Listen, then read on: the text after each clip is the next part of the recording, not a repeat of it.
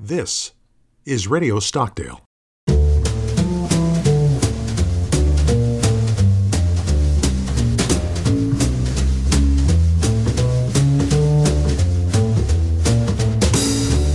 Welcome to Radio Stockdale. I'm Michael Sears at the Stockdale Center for Ethical Leadership. We have a guest host, Dr. Shaun Baker. My colleague at the Stockdale Center is talking with Senior Fellow Alvin Townley, also at the Stockdale Center. This is a series of podcasts around Homecoming50. Shaun and Alvin begin a series to talk about that homecoming, the trials and tribulations of the POWs and their wives and family at home. And now, here's Shaun. Welcome to our third installment with Alvin Townley, the author of great book Defiant, the POWs who endured Vietnam's most infamous prison, the women who fought for them, and the one who never returned. Third part in the series, last time we talked about basically the war efforts of the North Vietnamese and their efforts in generating what essentially was a propaganda front in that war. And in the first episode, we talked with Alvin about the inspiration for the book, how it came that he decided to write on this particular topic. This one, we're going to kind of do a deep dive into the Code of Conduct for members of the United States Armed Forces, which played a prominent role in the thinking of the POWs and the thinking of the U.S. government in light of events that had happened both in the Korean conflict and to a lesser extent during World War II, particularly in camps in the Pacific. We're gonna allow Alvin to talk a lot about that code of conduct, how it came into existence, why it came into existence, and how these men in the North Vietnamese prison system interpreted it. Now, in order to kind of set us both up to be able to have this conversation and to set the audience up to appreciate sometimes the complexities of that interpretation of that code, I think it will behoove us to suffer through a dramatic reading on my part. So I'm going to read the 5 articles of the Code of Conduct as it appeared in Executive Order 10631, instituted by President Eisenhower after the Korean conflict. And then we'll kind of launch in. I'm just going to ask you, Alvin, just to dive in there and start talking about aspects of this thing and how it was interpreted. So, Article 1, I am an American fighting man. I serve in the forces which guard my country and our way of life. I am prepared to give my life in their defense. Article 2, I will never surrender of my own free will. If in command, I will never surrender my men while they still have the means to resist. Article 3, if I am captured, I will continue to resist by all means available. I will make every effort to escape and aid others to escape. I will accept neither parole nor special favors from the enemy. Article 4, if I become a prisoner of war, I will keep faith with my fellow prisoners. I will give no information or take part in any action which might be harmful to my comrades. If I am a senior, I will take command. If not, I will obey the lawful orders of those appointed over me and will back them up in every way. Article 5, when questioned, should I become a prisoner of war, I am bound to give only name, rank, service number, and date of birth. I will evade answering further questions to the utmost of my ability. I will make no oral or written statements disloyal to my country and its allies or harmful to their cause. And that I will never forget that I am an American fighting man, responsible for my actions and dedicated to the principles which made my country free. I will trust in my God and in the United States of America. So that's the text. It is. It's interesting. There are really two elements of that I think had particular relevance to the situation in the prisons in North Vietnam. And first there's a chain of command it talks about, which was vitally important to the American POWs in the Hanoi Hills and all over the network of POW camps there in North Vietnam, which amazingly were in communication with one another. So it was an extraordinary system the Americans developed to communicate and to empower different people to lead in different situations in different geographies while also maintaining an overall chain of command. So it's just an incredible organizational effort and a wonderful example of, I'm sure, what our Navy listeners would call Navy innovation. And I'm sure the other services would claim the same level of innovation as well. But the other piece was the individual portion of this. So the code of conduct applying on a very individual basis, which, while North Vietnam's POW experience, as experienced by Americans, was a very group experience in one way. In another way, it was a very individual experience. I know it sounds strange to have both those experiences happening at the same time, but I think if you talk to the POWs, they'll tell you there was that strange dichotomy or strange parallelism with individuals versus a group there. But with individuals, the code certainly governed them in their actions, particularly when they were in an interrogation room. And yes, when you were in an interrogation room as a POW, you were always by yourself. And there was really no one there to coach you, no one there to monitor you. And so I think one of the really interesting things is the degree of self-policing these POWs did, and the way they judged themselves, which I think in a lot of cases was too harsh. And their fellow POWs had to remind them that, hey, at some point, everybody breaks. And I think every serviceman had to define for himself. And at this point, they were only men, so we can say himself in this situation at least. What was honorable and what was adhering to that code, because no one could adhere to the letter of the code. So each man had to make his peace with what he was able to do. Yeah, that's an excellent point. And I think one of the striking things in your book and in other books that have been written on this, and in actually the writings of Admiral Stockdale, is the extent to which he kind of did have that, as it were, that two-edged sword with the code. Its requirements, or to use the language of Article 5 there, as instituted by Eisenhower, the binding requirements, did lead to, I think you're correct, a lot of perhaps too harsh judgment of self on the part of individuals who were being purposefully isolated as best as possible by the North Vietnamese. Yeah, right. The North Vietnamese were, in many cases, veterans of this exact same prison, or at least the same prison system. So they very much knew that prisoners that could communicate could resist much more effectively. And so if they could break down communication, if they could isolate individuals, they could, to some degree, make the American system of command fall apart. Yes. And they had some success there, but never really enough to decapitate the snake, as one POW put it. And the extraordinary thing was, the Americans would always have a chain. And so, if Robbie Reisner or Jim Stockdale were isolated or taken out of the game, then Jeremiah Denton stepped up. And if Jeremiah Denton was taken out of the game, then Jim Mulligan or Howie Rutledge or Harry Jenkins would step up. And so it's just a rolling set of leadership that North Vietnamese can never really get rid of. Yeah, and in fact, Stockdale put it that way. It's a multi-headed snake. You cut off one head, the others will very quickly pop up. And what's really neat about... I think go ahead. The way the Americans really had to get through the situation was to remember that they were not prisoners. They were not war criminals. They were not victims.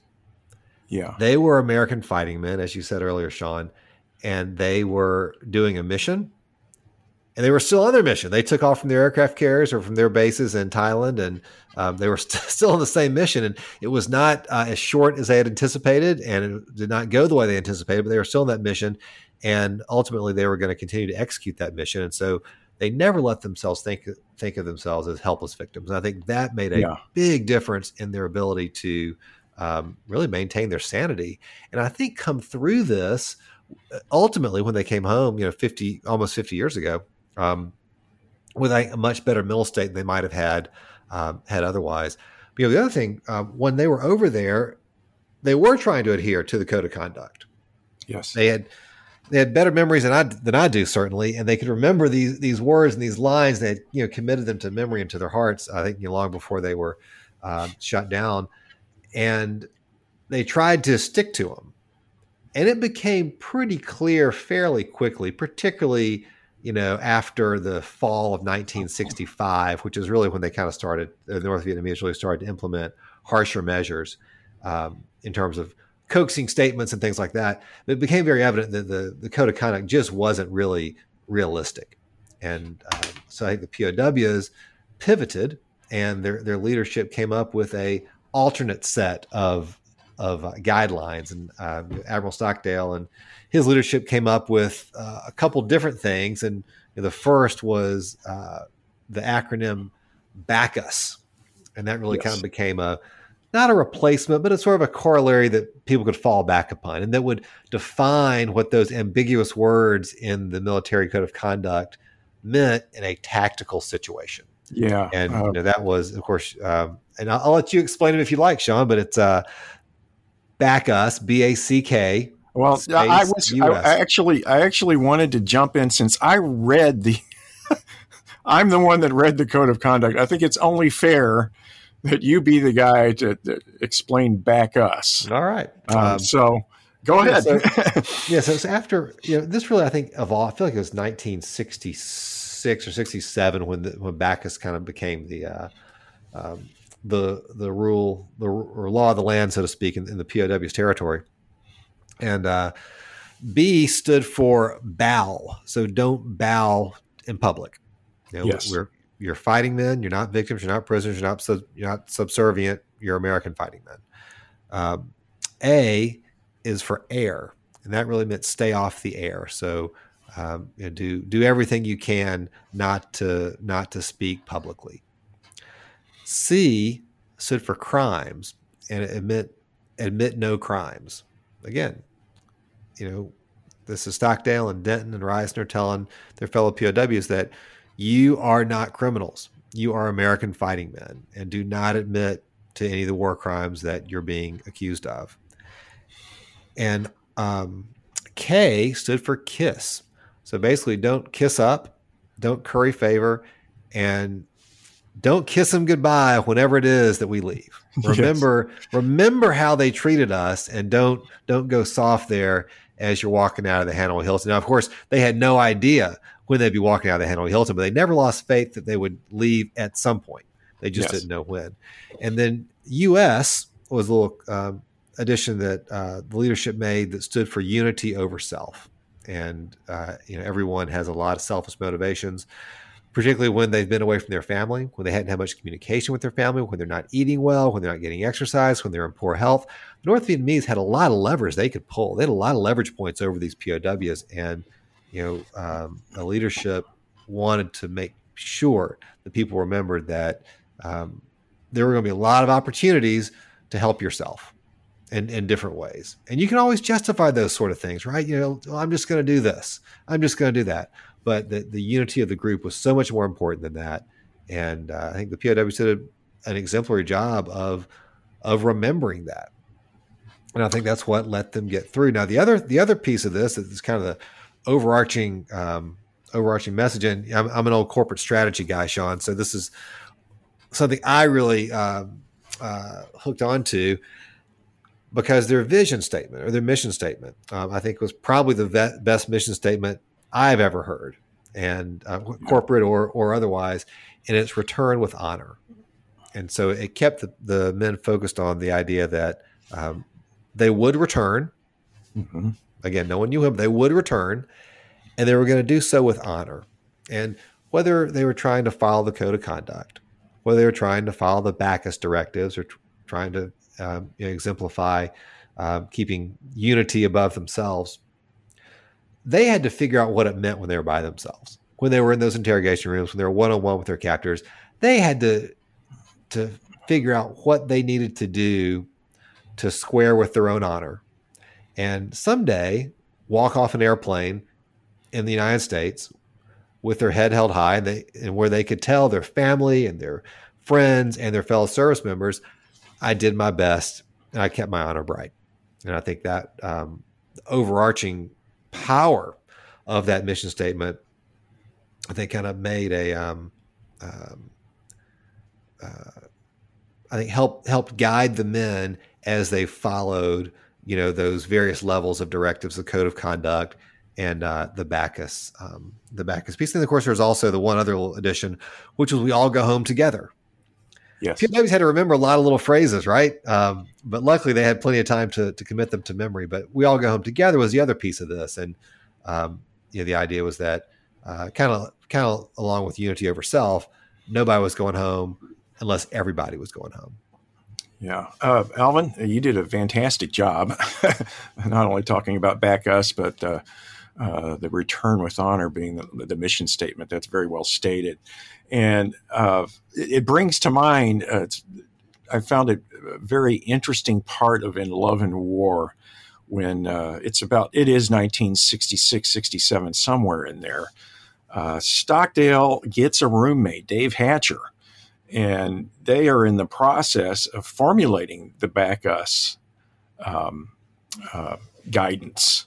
And he tells us in that book that he and Dave, he draws a parallel to the conversations they were having, and the conversations they were having with people in adjacent cells using the TAP code was a bit like the job that the courts attempt to do when they interpret the U.S. Constitution. So you have a code at a very high level of abstraction, and because it is at that level of abstraction, it can be close to being useless as a guide. That's kind of putting it harshly, but that's kind of the way the Constitution is as compared with individual judicial determinations of what the Constitution requires. And that's the way they kind of thought of the code. It's a very useful guide. It's kind of a guiding North Star. It does delimit how we can behave. We cannot just simply think for ourselves. We cannot simply think of ourselves as victims. We are still in the fight. The phrase battle behind bars makes that very clear, and that was used in more than one occasion to describe this situation. And the code also makes it plain that the chain of command still exists, not only within the prison, but between the prison and the United States military forces. So that's kind of the general part of the guidance. And these guys had to do, as you well described, the hard work of interpreting this for their particular circumstance. And it's very interesting to see him describe that process in that fashion. And I also think you do a very good job of pointing out, I think, kind of the wisdom behind the code itself, in that these men discovered that if adhered to in a sincere manner, and the interpretative efforts are adhered to in a sincere manner, you end up returning people with honor. They can sincerely look at themselves and say, I did the best I could, not only to preserve my own moral integrity, but the well-being of the group as a whole. And that's something I think that Eisenhower was very much concerned with, due to behavior that had occurred during the Korean War to some extent. Now, Stockdale says some of those reports were exaggerated, but there was no code of conduct in place at that time requiring people to behave as if they were in the chain of command, and putting unity over self, for instance. So you had cases where prisoners held by the Chinese and the Koreans were at each other's throats for food, and similar things happened in Japanese run prison camps during World War II. So Stockdale was very well aware of these things, and actually wrote about it And there's actually a review of a book called Bilibid Diary by a Navy doctor who was a prisoner of war in that Japanese camp. And he had some very interesting things to say about that. Wrote a short review on it. It says, we went from treating POW populations as if they were groups of civilians, no longer in the fight, no longer in the United States chain of command, to, with the code, insisting that they treat themselves as if they were still in the chain of command. And it ended up being to the betterment of returning POWs in the Vietnam conflict. And I think it's testament to the wisdom of the code.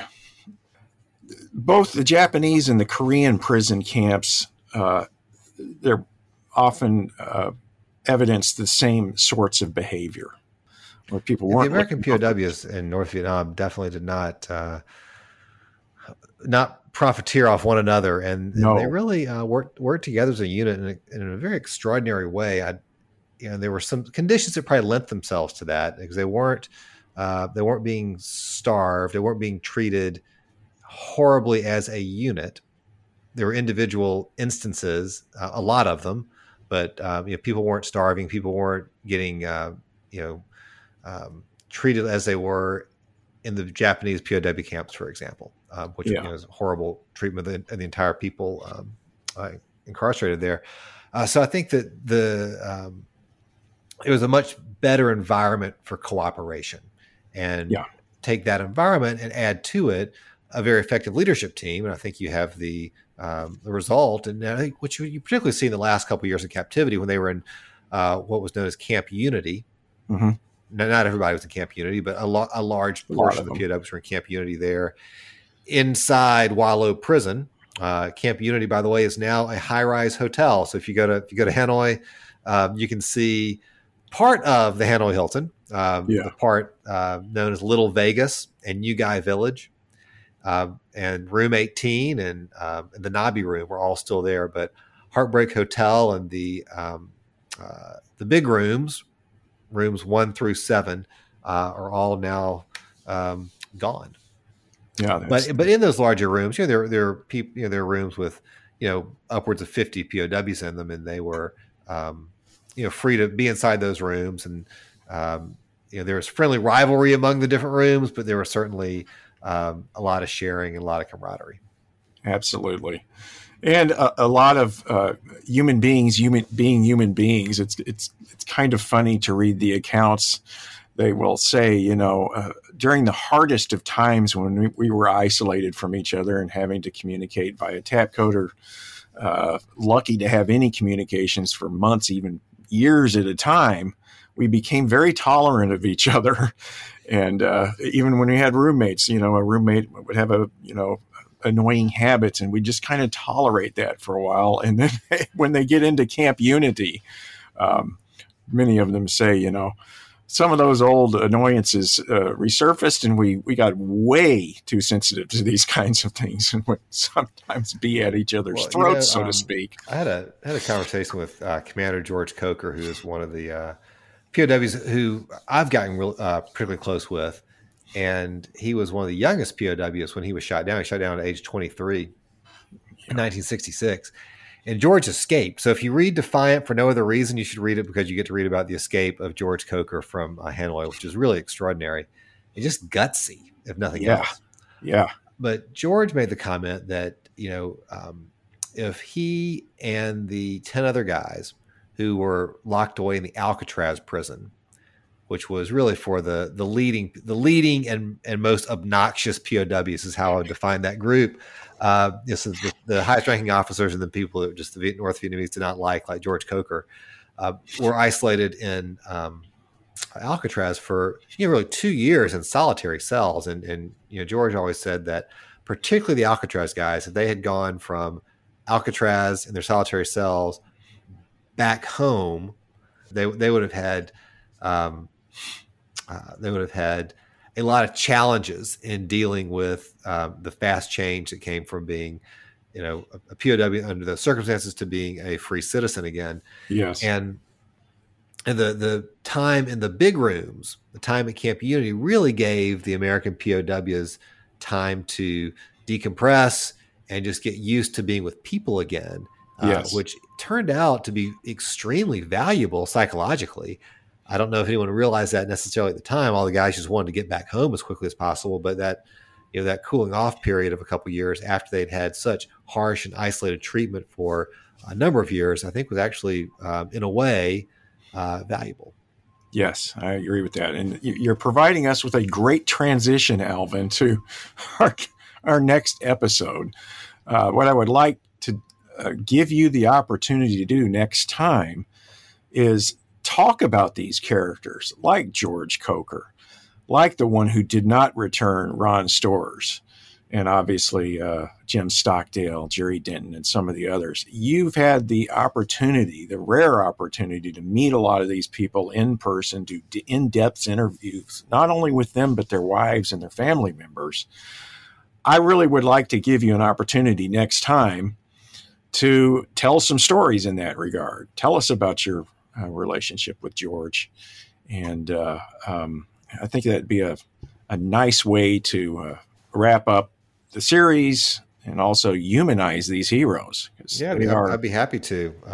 I'd love to talk about those guys. And I'm actually working on an article for Tailhook Magazine right now about that very aspect of the POWs and my relationship with them. So that'll be good for me to talk it out with you, Shaun. I'll look forward to it.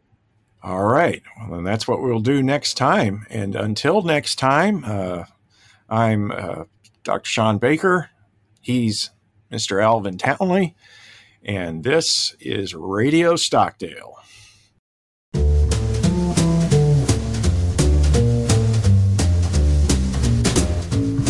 You've been listening to Radio Stockdale, a series of podcasts produced by the Stockdale Center for Ethical Leadership at the United States Naval Academy. You can hear more podcasts at stockdalecenter.com/podcasts.